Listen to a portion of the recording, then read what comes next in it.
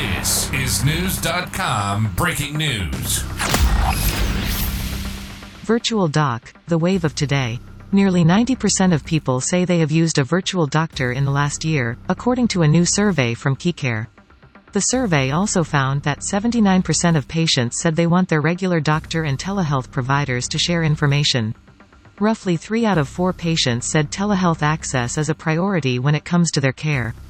46% of respondents reported having a telehealth appointment for minor but urgent issues, while 30% said they had telehealth visits for mental health services or therapy in the last 12 months.